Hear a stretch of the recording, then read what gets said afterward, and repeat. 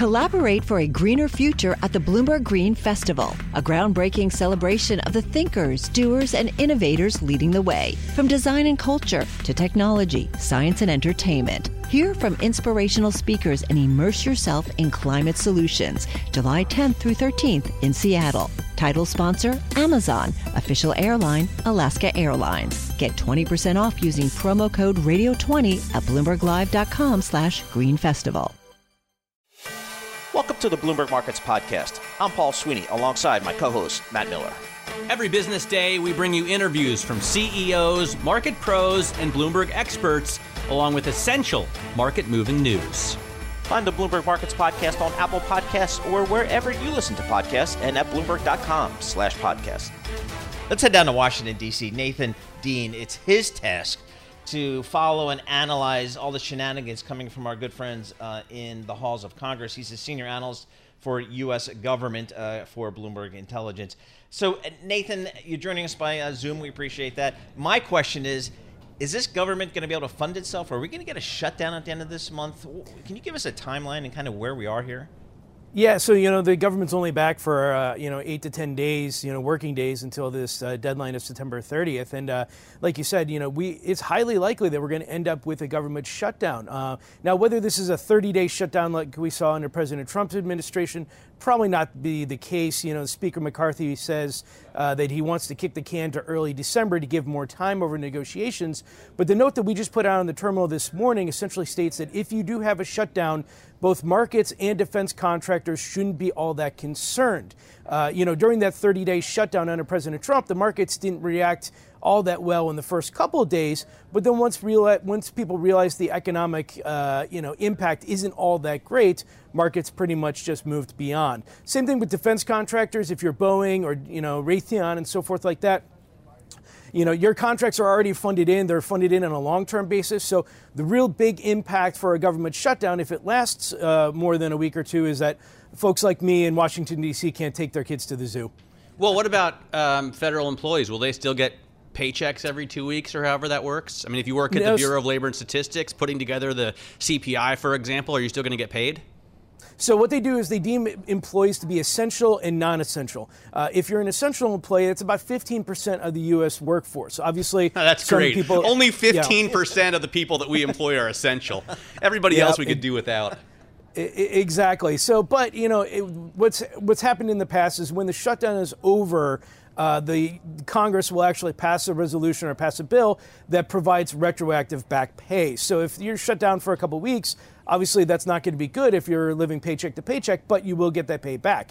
That is not the case for smaller contractors. So if you work for a contracting agency and your agency decides to shut down, all of a sudden you're not going to get that pay back unless the contractor itself pays you back. You're not going to get any recourse from the government. I should also note that, even though I took light of the situation with the zoo, certain things like economic releases, BLS, so forth like that, those eventually could be delayed, which and then also could cause some, confusion and disruption to the traders that are relying on that information. Well, what about these things you guys down in Washington, D.C. call continuing resolutions or CR? Can't we use one of those thingamajigs? Yeah, absolutely. And that's what I think is going to happen here. The appropriations process is a 12-bill process, and they've only got an agreement on one. They have to pass 11 essentially in the next month. So what they're going to do is they're going to hit this continuing resolution. The challenge is that Speaker McCarthy has had several people in the House Freedom Caucus just say, look, I'm not going to vote for any continuing resolution unless you defund the FBI or you, implement any of these policies that has no chance whatsoever with President Biden in the Senate under Democratic control.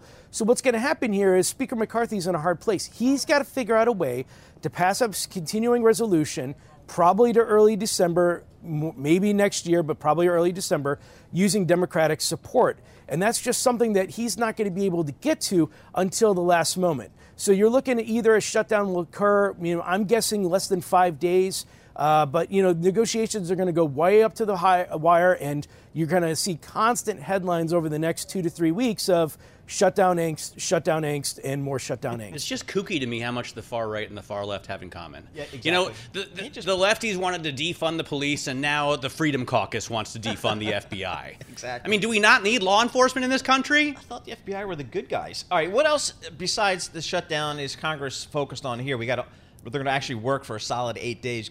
Good for them. But what else do they have to get done here? So, you're going to see a lot of negotiations, or at least, we've heard the House Financial Services Chairman, Patrick McHenry, say that he wants to try and schedule a vote on crypto legislation.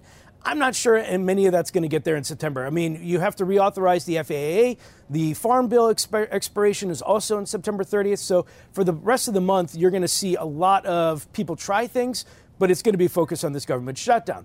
Now, one thing that came out last week that was interesting is that Bloomberg News reported that the Department of Health and Human Services is going to recommend changing marijuana from Schedule 1 to Schedule 3. Now we're talking.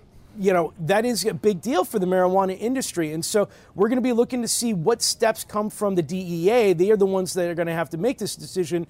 And really, we're looking to see if they get this done in 2024, or is this going to be a multi-year process? That's really key for the marijuana stocks. Schedule 1 drugs include like heroin and fentanyl. And that's where marijuana is? And that's where they have had weed for decades now, because, item 9. All right, so that's something that's probably not going to happen. Salt, any movement on salt at all, Nathan? I got to always ask you the state and local tax deduction question.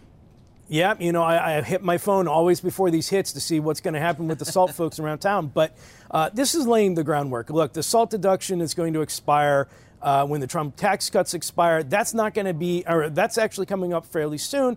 But this is one of those situations where you have lawmakers from New York and New Jersey going out there and saying, look, we're going to fight tooth and nail to try and get salt back. I mean, they're even saying we would just love to take a pinch of salt. But ultimately, what's going to happen here is if you're going to, the salt deduction brought a lot of money back to the government, or getting rid of the salt deduction brought a lot of money back to the government. That is money that can be used elsewhere. And there are a lot of lawmakers who are like, ooh, we like this New York, New Jersey money. We can use this for something else. So I think the New York and New Jersey lawmakers, the Salt Caucus, if you will, are just planting the seeds so that when these negotiations come back closer to the expiration date, they can fight tooth and nail at that point to get some relief back to the homeowners of the New York City area. Right. Is this yet another issue on which AOC and Marjorie Taylor Greene are in agreement? This is going to be one of those issues where it's essentially New York, New Jersey, California, and Illinois against the world. Against everybody. All right. I understand we've got some generals and some admirals that need to be approved for senior leadership positions. I thought this stuff just gets done like rubber stamp. What's going on? So this is coming out of Alabama. This is Senator Tuberville, coach, of Auburn. He's actually holding up these promotions in response to a federal policy related to abortion. And this is a classic standoff between the White House and one senator. And so, we've seen statements from Bloomberg News, their interviews with other Republican senators. They wish that Senator Tuberville wasn't doing this. But this is just a standoff that's going to continue. And, we've seen other statements from both the Department of Defense and so forth that, American security could be harmed. But I don't think we've seen any end in sight. Both sides are pretty dug in. And so this is just one of those cases where I'm not exactly sure if there's a resolution anytime soon. I mean, poor Nathan Dean's got to analyze and focus on Congress, like, for a living.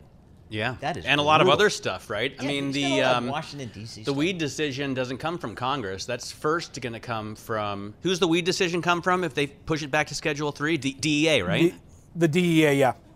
So all right. He's got to watch all those agencies. He's got to be careful. The FBI might be defunded. Yep, exactly. Who knows? All right, Nathan, you got to deal with this stuff. We appreciate it. You're the man. Nathan Dean, Senior Policy Analyst. He covers all the U.S. government stuff for Bloomberg Intelligence. He is our go-to person for all, kind of how the sausage is made down there. Collaborate for a greener future at the Bloomberg Green Festival, a groundbreaking celebration of the thinkers, doers, and innovators leading the way. From design and culture to technology, science, and entertainment. Hear from inspirational speakers and immerse yourself in climate solutions. July 10th through 13th in Seattle. Title sponsor, Amazon. Official airline, Alaska Airlines. Get 20% off using promo code radio20 at bloomberglive.com/greenfestival. You're listening to The Tape. Catch our live program, Bloomberg Markets, weekdays at 10 a.m. Eastern on Bloomberg.com, the iHeartRadio app, and the Bloomberg Business app, or listen on demand wherever you get your podcasts. Let's talk global economics here. We're going to go from China. We might head over to Europe. Who knows where else we'll go. Eddie Vanderwalt, he can go anywhere. He is a deputy managing editor of Markets Live team from Bloomberg News. I want to ask him about Bitcoin first. Go. Boom, so Eddie is an expert on crypto as well. And Eddie, I was off last week, but I still read the news. And right. I thought it was so exciting for crypto when we found the Grayscale SEC decision overturned by an appeals court. So I thought, man, this is great news. Bitcoin, spot Bitcoin ETFs are happening. I'm sure that the underlying asset is surging. I come back in this morning to see it under 26,000. What gives? Bitcoin really is struggling, and it's really fascinating to see this happen, right? Because not only did you have that, you're also coming towards the halving of supply next year. Every 4 years or so, they halve the amount of output in the amount of Bitcoin. And if you see that, you also see an ETF launch bringing in more retail investors, making it easier for people to invest. Bitcoin really should be garnering some momentum going into next year, but it just isn't. And I think part of the reason is that we are seeing higher real interest rates, right? We are seeing interest rates pushing higher, and therefore, people probably don't have as much speculative money lying around. Yet, other speculative assets like your bids on Nvidia and so on are really doing well. So maybe it's a case of not so much that that people don't have the money, but perhaps a little bit more that the AI story has taken the shine off of cryptocurrencies. I think AI is the new shiny thing, and that's where investor money is going. That's an interesting take. I hadn't thought about that, Yep. but that probably makes a lot of sense. All right, Eddie, I want to just go to China here. How concerned are you? How concerned should the global economy be about just, it seems like day after day, kind of disappointing economic data coming out of China, weakening data coming out of China. How do you put that in perspective? But wait, I thought they were finally giving a stimulus with now, a new now we got some stimulus triple R coming in. cut. They're Yep. giving money to parents of kids and kids of parents. Yep. Yeah, and look, it's been this machine gun of stimulus, literally. Day after day, you're coming in and you're hearing more and more stimulus coming towards the Chinese economy. And yet today, the moment we got in a little bit of bad data, we got that PMI numbers showing that the services sector is slowing down, which you would think would be something that would lead to further stimulus in China. What do we see? We see the market actually reacting, to the downside and saying, well, this is bad news and China is every bit as bad. Now, you ask how does it play for the world economy? It's bad for the world economy. It says something bad about the world economy. It says that we are not buying Chinese stuff and we're not exporting it elsewhere. But it is very bad for Europe, right? Because it's and I think that's why we saw Mercedes-Benz perhaps, reacting to the downside today, even though they've got this fairly positive story vis-a-vis Tesla. And the reason is that a lot of their cars go to China. A lot of the high-end equipment that's manufactured in Germany, and a lot of the French luxury goods go to China. So if they are not spending, if their services sector slows down, that's real trouble for Europe. I will say Ola Källenius is now a little bit more. He's not as bullish on China as he once was. Who is that? We have a great story. The CEO of Mercedes-Benz on the terminal, even though they have a concept car that has long range. Any takeaways? I mean, my takeaway is that GM already has that kind of range. The Cadillac Escalade IQ or the Silverado EV, they already have 450 miles of range. It's great to see it in a smaller package, and I think it's cool that Mercedes is doing it, but they're not as bullish on China as they once were. Also, the PMI data on China, this is backwards. If they come out on Sunday or Monday and say, hey, we're going to give money to everybody with kids under 3 and everybody with parents over 3, and we're going to cut the foreign reserve requirements at banks from 6% to 4%. So that's all stimulative going forward. Why do we care so much about the backward-looking data release? Yeah, absolutely, so the PMI number being focused on the services sector, which is more important for the Chinese economy than the manufacturing is, because they want to pivot away a little bit towards the services sector, right?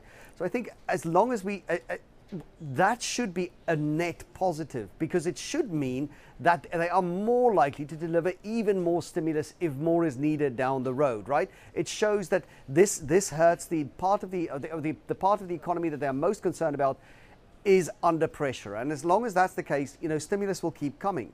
But I think drop the machine gun, Eddie, and grab a bazooka.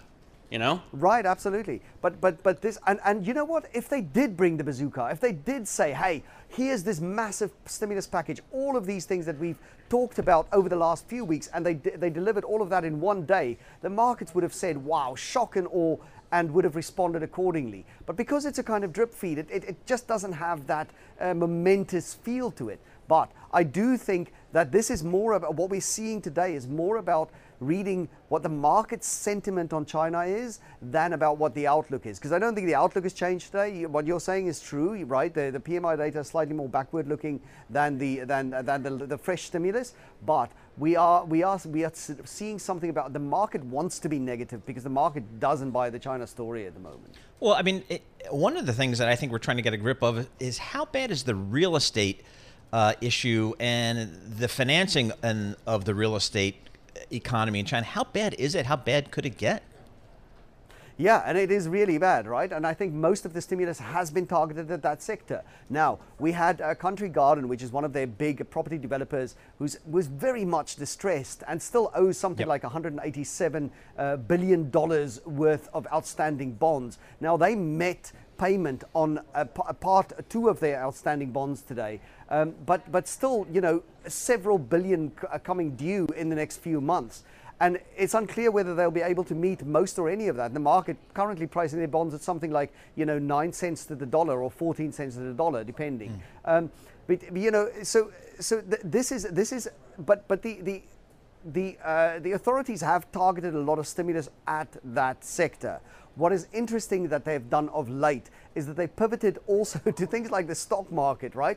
So clearly stimulating the stock market by removing some of the costs and some of the taxes associated with that. And if you're seeing the authorities really targeting the stock market, it tells you something about what they want to do to sentiment. It tells you something that they, when they're targeting the building sector, that tells you something about what they want to do to the economy. When they're targeting the stock market, it tells you that they're really worried about sentiment too. Yep. Hey, Eddie, everybody I know, it seems like, with the notable exception of John Tucker, vacationed in Europe this summer. What's the economy like in Europe these days? Yeah, it's mixed, right? I mean, Europe is slowing down, no doubt. Europe is struggling at the moment. We're seeing our manufacturing, deep below 50 on the PMIs. And we're seeing now, with the latest revisions that we got in today, numbers in Europe have all been below 50. Europe has really been struggling, and it just hasn't been able to gain that traction. Now, the situation in Europe is a little bit different from the US, whereas the Fed has a dual mandate: growth and inflation. In Europe, the central banks are supposed to be, the ECB is supposed to be focused 100% on inflation. Yep. And that means that they're probably putting more pressure on the economy than they would have otherwise. Now, whether they will keep that line, if they're coming to see real trouble, real structural trouble in the Eurozone, none of that we're seeing yet. But if that's the case, I think the ECB will start to rethink their policy. Despite inflation. Right. I don't know. I mean, all those vacation dollars being spent in the UK. Well, hotel prices are very high. Restaurants have been able to get a high ticket price. Yep. But all right. I stayed on the Jersey Shore. Did just fine. Eddie Vanderwalt, Deputy Managing Editor of Markets Live team at Bloomberg News. Thanks so much. You're listening to The Tape. Catch our live program, Bloomberg Markets, weekdays at 10 a.m. Eastern on Bloomberg Radio, the TuneIn app, Bloomberg.com, and the Bloomberg Business app. You can also listen live on Amazon Alexa from our flagship New York station. Just say, Alexa, play Bloomberg 1130. In September, as we head towards the end of the year, part of that is the IPO space, and there is one of note that's recently hit the tape. ARM is coming up with a big IPO, so let's get the latest on that. Bailey Lipschultz covers all the markets, including IPOs and spinoffs and all that kind of fun stuff. And for a time there, even SPACs. He does that stuff for Bloomberg News. I'm psyched about this conversation. I know. By the way. Well, yeah. I've got a lot of questions here. Me too. First of all, ARM. What is ARM, and tell us about the deal. ARM is a chip designer, so they essentially sell chip blueprints to customers like NVIDIA, AMD, Apple, you name it, Samsung. So when they sell a chip, they pay a royalty fee to ARM. So ARM really just pools together those royalties. It's expected to be, based on the terms they laid out this morning, the largest IPO on a U.S. exchange since Rivian in late 2021, so larger than Kenvue, which was the consumer health split off from J&J earlier this year, which raised about $4.4 billion. So ARM expected now to raise up to $4.87 billion, but we know that'll probably get higher just based on how most of these IPOs go. Right. You got to add in the green shoe eventually. Look at you with the I don't Wall even know if Street we're allowed to terminology. say that. You know, we have to. We weren't used to be able to write that. Oh, really? It was too jargony. Anyway, it doesn't matter. Bloomberg way. I've been hearing a lot of people today say ARM wanted to raise more. Now ARM's going to raise this. And the fact is, I imagine ARM isn't going to be getting any of this money, right? ARM doesn't care. ARM is just a pawn for SoftBank. Is that right? That's one way to put it. ARM is are any of these proceeds going to be invested by ARM? No, it is. SoftBank is selling about a 10% stake. None of the shares are primary shares; they are secondary shares. It's kind of so. And SoftBank recently bought 25% of ARM from the Vision Fund, which SoftBank owns. Yes. So SoftBank, at a higher valuation, much higher, took out a quarter of this company from a fund that it owns. Why? The view from the street and the view from SoftBank is that they wanted to have this all under one umbrella. When you look at the terms laid out in the filing as it detailed that $16 billion deal buying back that 25% stake held by its Vision Fund, was part of a bigger switch up. So not really clear kind of what was reshuffled. Oh, they were like, entirely. we'd like to hold this all under one asset that we own rather than spread out, and we're going to punish ourselves by paying a price much higher than it's worth. I don't buy that, Bailey. Are there other people who have stakes in the Vision Fund? Because it sounds to me like SoftBank is trying to pacify some of these other shareholders that have been walloped by huge losses. Yeah, that's the way that you could, the cynic or the Matt Miller view is that you're basically satisfying those LPs. So because it's just never explained, right? We always say, oh, SoftBank bought 25% of ARM from its own Vision Fund. And then we move on in the rest of the story and never say why, which is like, what the... I will say that my favorite thing on social media was the Spider-Man meme where it was pointing at each other, and it was kind of like ARM, Vision Fund 1, and Masa Sun, basically like where this money is moving from one fund to the other fund to satisfy the underlying investors. But nonetheless, it still will be a massive IPO, key for the overall IPO sentiment. All things aside, which I know there are a number of skeptics as it relates to SoftBank, given the history of investing, rode the big wave with Alibaba, but had more underwhelming IPOs, the likes of Uber, obviously WeWork is one that comes to mind, and a number of other investments that went public via SPAC that I wrote about quite a bit when the Well, and not just SoftBank. I mean, you said yourself this is the first IPO since Rivian. How'd that go for investors? So, I mean, it's down 70% from the offer. That wasn't a rhetorical question. No, exactly. Rivian looked quite a bit like VinFast, where just pulling up the chart on the old terminal, priced at, where did it price at? I remember Rivian was trading up at got up to 172. Right now, it's at $23. All right. Yeah. All right. So here we are with ARM.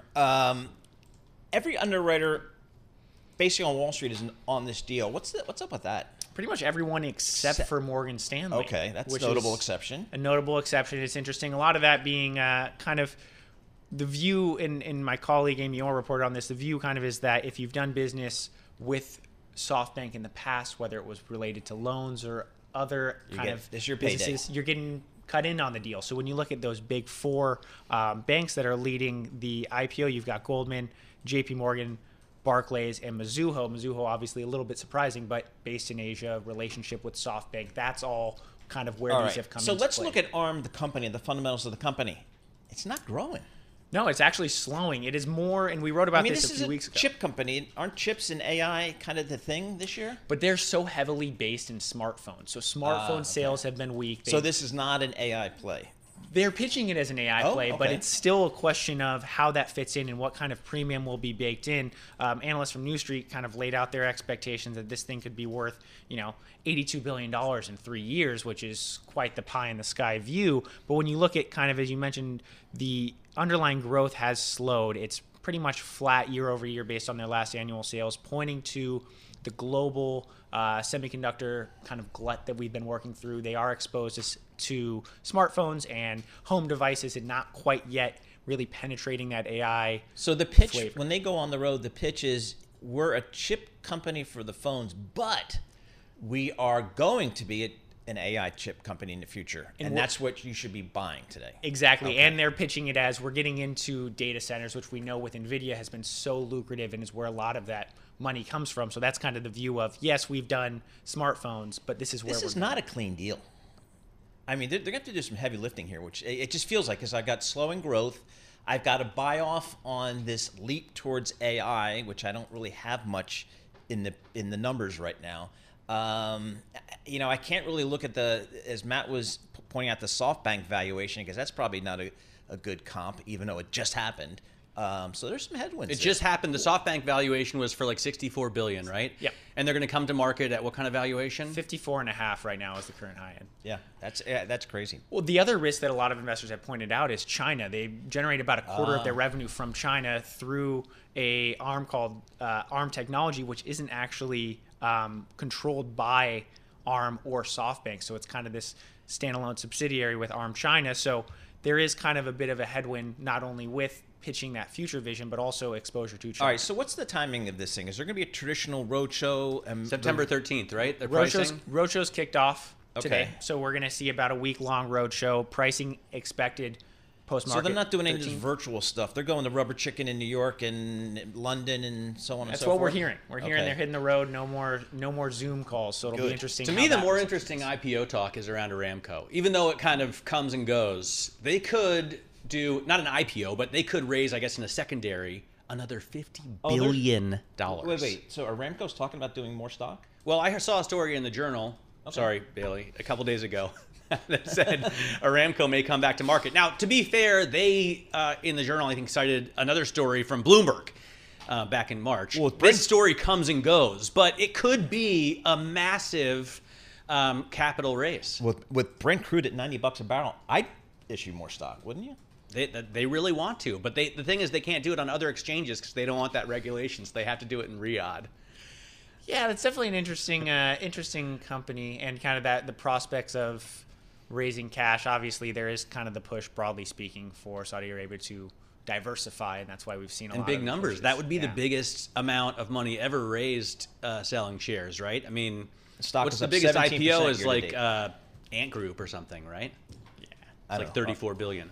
Yeah. So, all right, so from your perspective, we've got ARM. How's the rest of the calendar look in the next 4, 5, 6 weeks? We've got Instacart expectations will be bubbling. They filed their S1 a few days after ARM, as did Klaviyo, which is another tech company. So these are two real tests of what IPO demand will look like. When I talk to a lot of investors and bankers, they kind of see ARM as a one-off, just given it's a big company, it's profitable, was public at one point. Whereas now you have Instacart, hasn't been public, was really expected to go during the pandemic, but has taken quite some time. In Klaviyo, which is another one which will be closely watched, just to see how investors are valuing some of these technology companies, especially those that are primarily owned by venture capitalists, again, as opposed to SoftBank, take private, bring back public. Yep. All right. Lots of stuff. Bailey, thanks so much for stopping in. Bailey Lipschultz, he's our markets reporter for Bloomberg News, bringing us the latest on the deal calendar.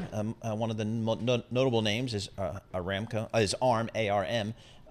So that chip maker. So it'll be interesting to see how that plays in this market. You're listening to The Team.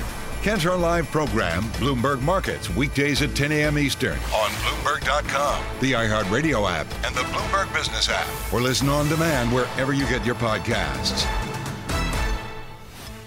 All right, we were talking about oil. Again, Brent, I'll just quote the Brent stuff, $91 per barrel. That's up 2.25%.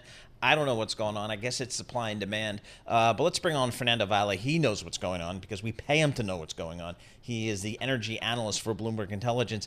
Fernando, is it just the Saudis and OPEC buddies talking tough? Is that what's driving this crude oil higher? Well, it's been a little bit of a better demand improvement. And then people like you, Paul, who think we're going to have a soft landing and lower interest rates, creating some momentum behind oil, which frankly, I think is a little misplaced considering that the Chinese real estate market continues to deteriorate. And I'm with Matt. I think that the higher interest rates are here to stay. The Chinese did start a little bit of stimulus, a little bit more, I should say, right, with the foreign reserves cut at their banks, and they're giving money to people to pay for their kids and to pay for their parents. And it's been this, as Eddie Vanderwalt said, kind of a drip, drip, drip of stimulus. But is this part of the run-up in the oil price? People think China's going to come back? Absolutely. China has come back in a lot of ways. If you look at just their imports, they are much stronger than they were during the COVID zero policy in 2022. But even then, we're seeing some declines in U.S. inventories and global inventories, but we're not seeing the pace of demand that you would expect in an oil bull market, especially in the Western Hemisphere. And then, we can talk about how higher rates are going to affect investments elsewhere, and then the employment picture. All of those will be the ultimate determinant of oil for the remainder of the year, and we see cracks in that window. But I think in the short term, it's been, as you mentioned, the stimuli, the supply cuts, Saudi extending supply cuts to September, and then some positive momentum on the U.S. inventory side. So, Fernando, how about our buddies in the fracking space? How come they're not out there drilling or fracking, whatever they do to? If I saw WTI crude oil at $80, $87 a barrel, I'd be pumping more out. Well, I think it's one thing you mentioned, interest rates. Yeah. Yes, they're higher.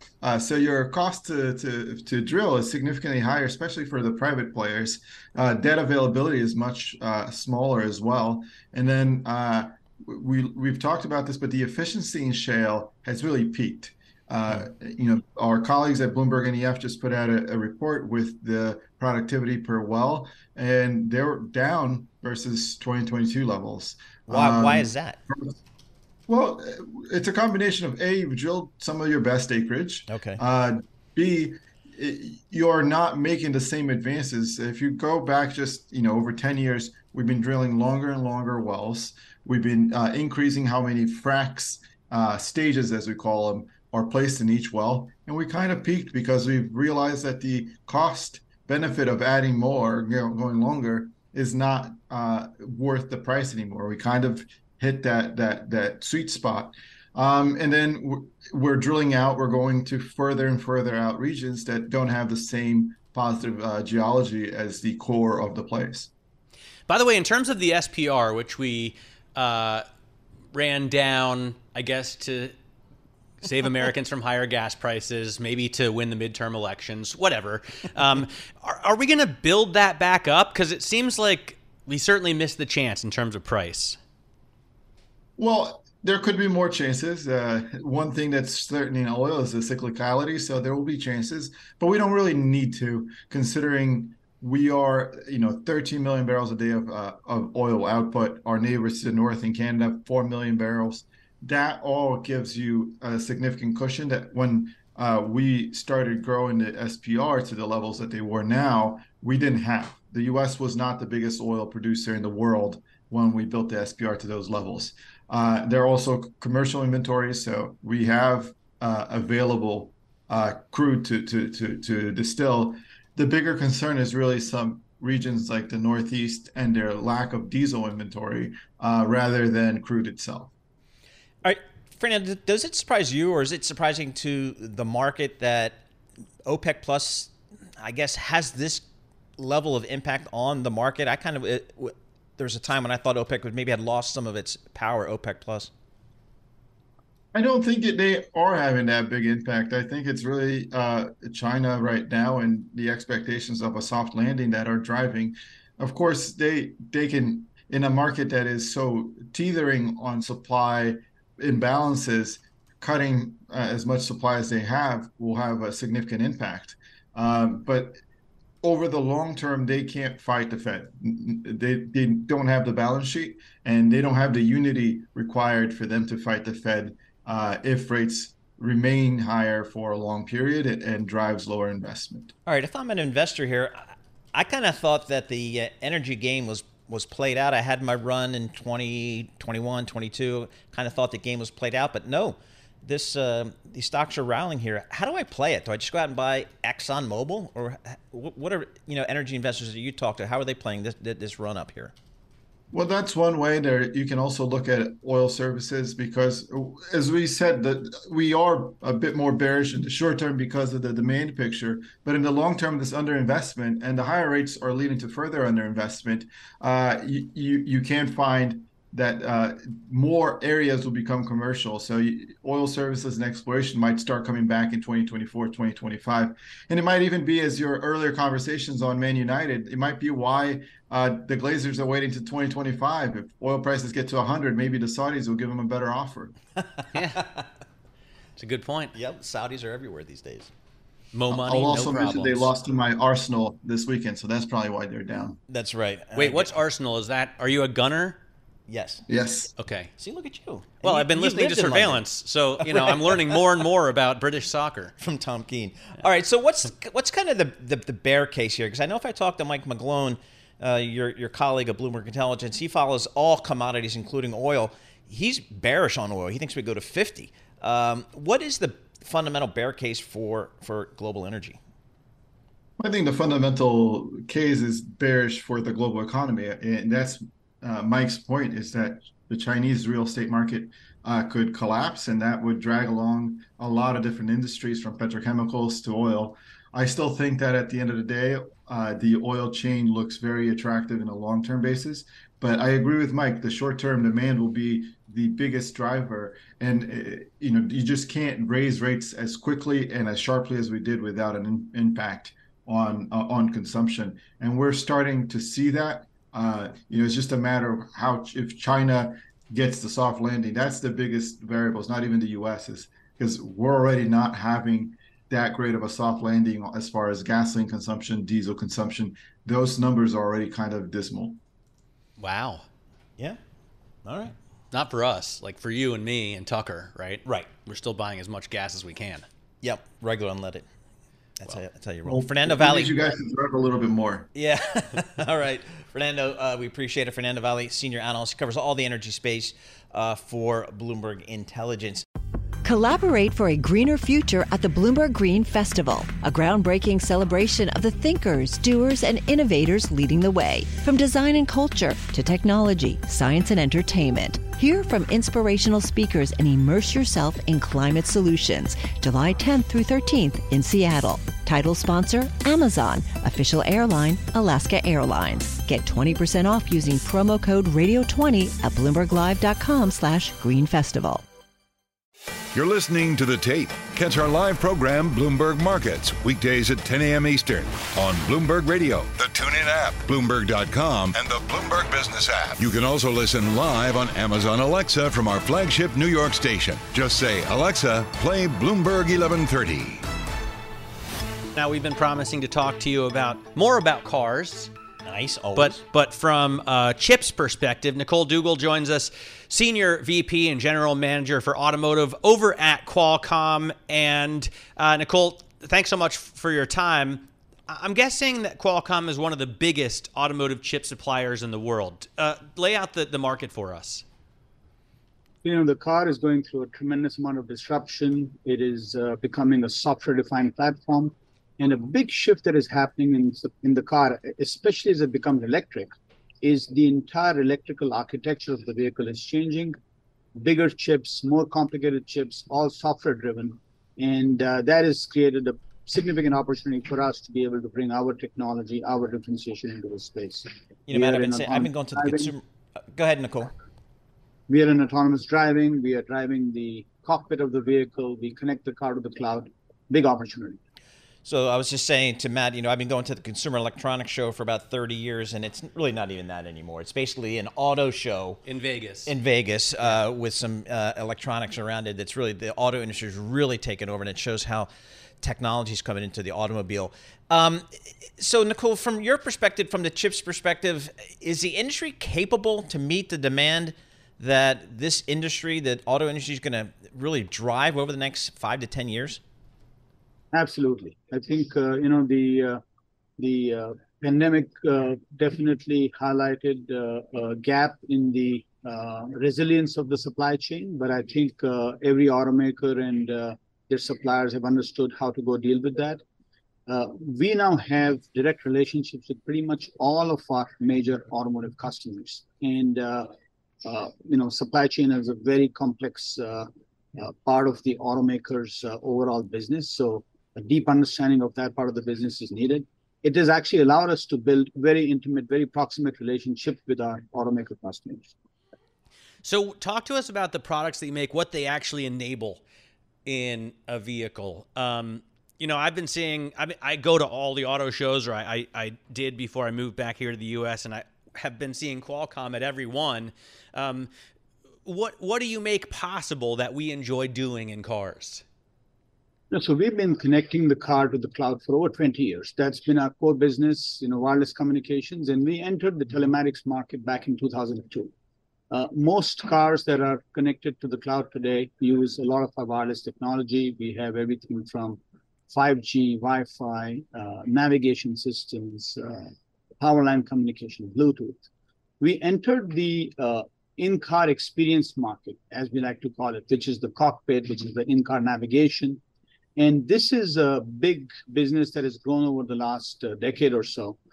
That's about creating an experience for the consumer that is owned by the automaker. So automakers are always looking to find a way to connect to their consumers, to be able to find differentiators that pull the consumers in. As cars have gone electric, you can see all of the new vehicles being launched. There is a complete change in terms of how the in-car experience has evolved. Today at IAA here in Munich, we announced a partnership. We have cars now with BMW that are running our technologies for both the cockpit and connectivity. Same with Mercedes. Their latest E-Class is running our cockpit technology and chips.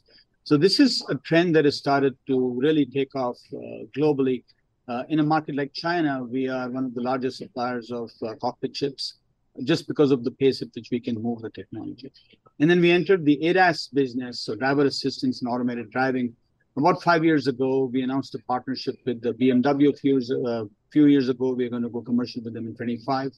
So the amount of silicon and semiconductor tech that is going into vehicles, that is really expanding, and we are part and parcel of all of that growth. All right, have to ask you about, just because it seems like we have to everywhere, artificial intelligence, AI. How does that kind of weave into your business and the products you're providing to the auto industry? AI is very much part of everything that we do in driver assistance. That is the underlying technology. But the big opportunity that we are seeing as generative AI starts to become very relevant is how cockpits become more intelligent. Something that we are showing here at the show is how does an automaker, as they make their enterprise much more intelligent, how do they define products that are natively intelligent? For example, if you were to design the next generation cockpit, would you be able to bring the user manual, which is typically something that you have as a physical copy in your vehicle? Can they just be downloaded into the vehicle? Is that something that the user can interact with? We've started to have those conversations. Really fascinating how many different things an automaker can actually do if they're able to go embrace AI across the board. The consumer experience inside the car is extremely different as you think about AI, because the car is used not just to go from A to B, but also the experience that the consumer wants within the vehicle. What are they trying to do? What is the context around which they're trying to go do that specific thing? You have camera input, you have voice input that you can provide to the vehicle.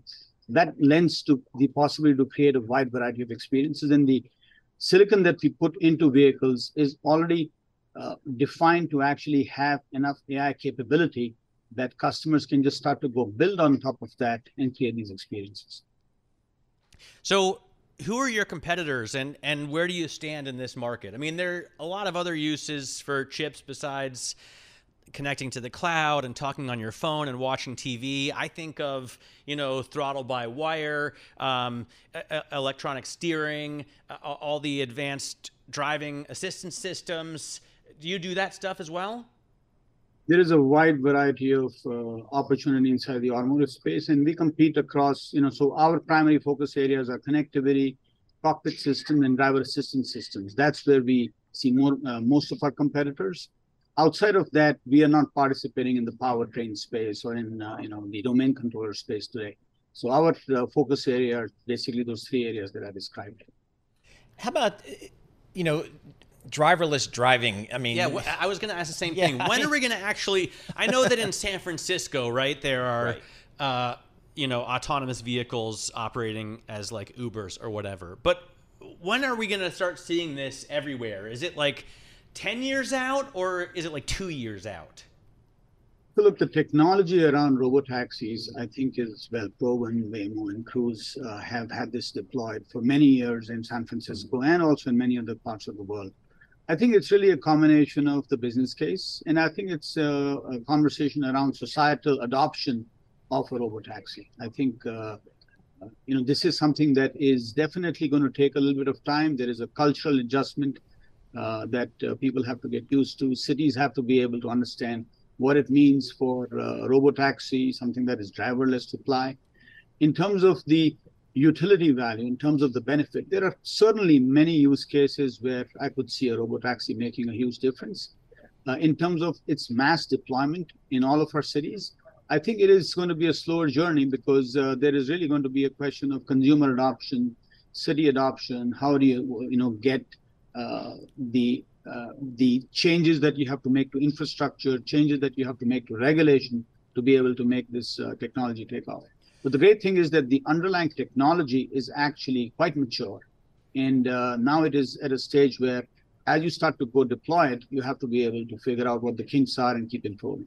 So that journey is starting, and I think the pace will vary depending upon which part of the world you're in. All right, fascinating stuff, Nicole. Thank you so much for joining us. Nicole Dugal, Senior VP and General Manager in the automotive business for Qualcomm, the chip maker. You're listening to The Tape. Catch our live program, Bloomberg Markets, weekdays at 10 a.m. Eastern on Bloomberg Radio, the TuneIn app, Bloomberg.com, and the Bloomberg Business app. You can also listen live on Amazon Alexa from our flagship New York station. Just say, Alexa, play Bloomberg 1130. Well, if you're the big media companies out there in Hollywood, you got a lot of big issues ahead of you, most notably the transition from the traditional distribution system of cable TV and satellites to now this new technology called streaming, and that has a lot of long-term challenges for the industry. More near-term is you got some strikes on your hands. You got your writers striking, some actors striking.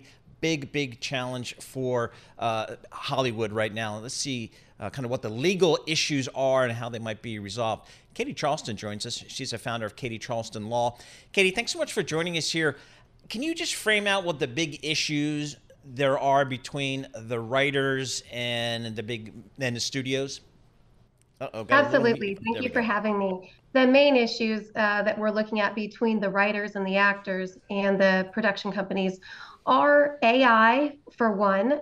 The writers and actors are concerned with the use of artificial intelligence, which could potentially replace them. At least that's the fear. They are also concerned with residuals, which is a payment structure where typically they would receive residual payments every time a rerun was shown on broadcast television, which is different than what we have today in streaming. And the last main issue is that of compensation. They're looking for a better and complete compensation package with higher salaries and health benefits included. So I can understand both sides here. I mean, certainly from the creator's perspective, the actors, the writers, this AI risk is just really, you could paint it as existential here. Be that as it may, though, I would think this is something that smart lawyers like yourself could create some language to protect them no matter how the technology changes. Exactly, and that is really what should be happening. Artificial intelligence and its use in copying or duplicating the likeness of an individual will generally not fly. State law prohibits using the likeness of someone without their permission in general, but there are contract provisions, right? Each one of these writers and actors are able to negotiate their contracts and make sure that terms are in the contract that protect them from the use of their voice or likeness without their consent. Talk to us about copyright, because I thought copyright is really, for something to get copyright protection, I thought it has to be created by a human. Is that the case? And how does AI fit into that? That is correct. In fact, there was a recent federal court ruling that upheld a the Copyright Office registration rejection of a piece of art that was generated by AI. And basically, the general rule is that you can only get copyright registration if a work is created by a human. And the production companies themselves are not going to want to use artificial intelligence like ChatGPT or Jasper.ai or any of these other tools to basically replace the actors or writers themselves. Because if there is not human authorship of these works, then the studios will not be able to make any money, right? Because they will not be able to get a copyright, which would then allow them to protect any kind of duplication or derivatives of their works, which brings them profit. So how about the other stuff that, I mean, writers and actors, they care about the compensation, of course, but they also care about awards, Oscars and things like that. Can artificial intelligence, you can't, something written by AI is not eligible for any awards, is it? Not as of today. However, I suppose that could change in the future. But as of now, I mean, it is these actual writers and actors, the humans involved, that are nominated and given the awards. So again, it just seems to this outsider that this is all something that can be negotiated. Why do you think we got to this point where they went on strike, and on strike for getting to be a long period of time now? Well, there are some things that have happened over the last several months, I think, that basically emotionally charged several groups of people. One being that there were some background actors that have come forward and said that they've been asked to be scanned completely so that they can be really duplicated and used without permission in perpetuity, meaning these actors, their identities will be used without any kind of compensation or terms involved. And so I think that's an emotionally charged trigger point. And I think it's a real fear for these people. You can see the genuine nature of the fear. It's unlikely that will ever be something that's upheld, especially without the consent of the individual. And again, it goes back to contract terms.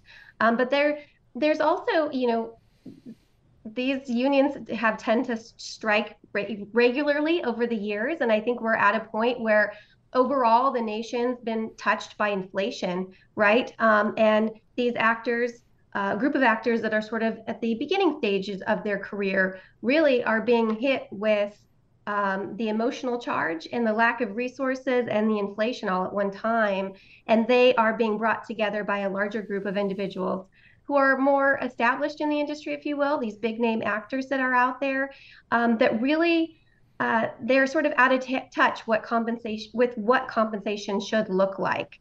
And so when you have these two forces joining together along with the emotional triggers, it really will create something like we're facing today with this strike.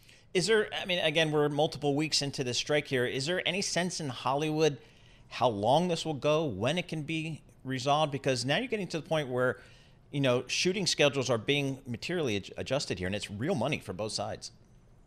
Sure. I mean, it could go on for quite a while. Warner Brothers Discovery announced this morning that their outlook for profits for the year are down by a projected $500 million based on the strikes. And that sort of would assume that they're predicting that this will go through the end of the year. So, this could continue on. Really, the two sides need to come together and talk. There are viable and reasonable arguments on both sides to be made. You've got these movie studios and production companies on one side where, this is a business that's changing. It's an evolving industry where we're no longer looking at broadcast television where ads are generating these residual payments. We're looking at streaming services like Netflix and Hulu that allow low payment subscription options without commercials. So they are not generating that ad revenue to pay these residual payments. And overall, the industry just needs to come up with a better type of contract, and that could take a while to negotiate. All right, we'll have to stay on top of this story. Again, major news for the media companies and all the folks that work with them, all the stakeholders, quite frankly, involved in entertainment and content creation. Katie Charleston, she is the founder of Katie Charleston Law, getting us up to speed on some of the legal issues here. Again, it's we saw, as Katie was mentioning, Warner Brothers Discovery warns a $500 million hit to profit. Thanks for listening to the Bloomberg Markets Podcast. You can subscribe and listen to interviews at Apple Podcasts or whatever podcast platform you prefer. I'm Matt Miller. I'm on Twitter at MattMiller1973. And I'm Paul Sweeney. I'm on Twitter at PT Sweeney. Before the podcast, you can always catch us worldwide at Bloomberg Radio. Collaborate for a greener future at the Bloomberg Green Festival, a groundbreaking celebration of the thinkers, doers, and innovators leading the way. From design and culture to technology, science, and entertainment. Hear from inspirational speakers and immerse yourself in climate solutions. July 10th through 13th in Seattle. Title sponsor, Amazon. Official airline, Alaska Airlines. Get 20% off using promo code Radio20 at BloombergLive.com/Green Festival.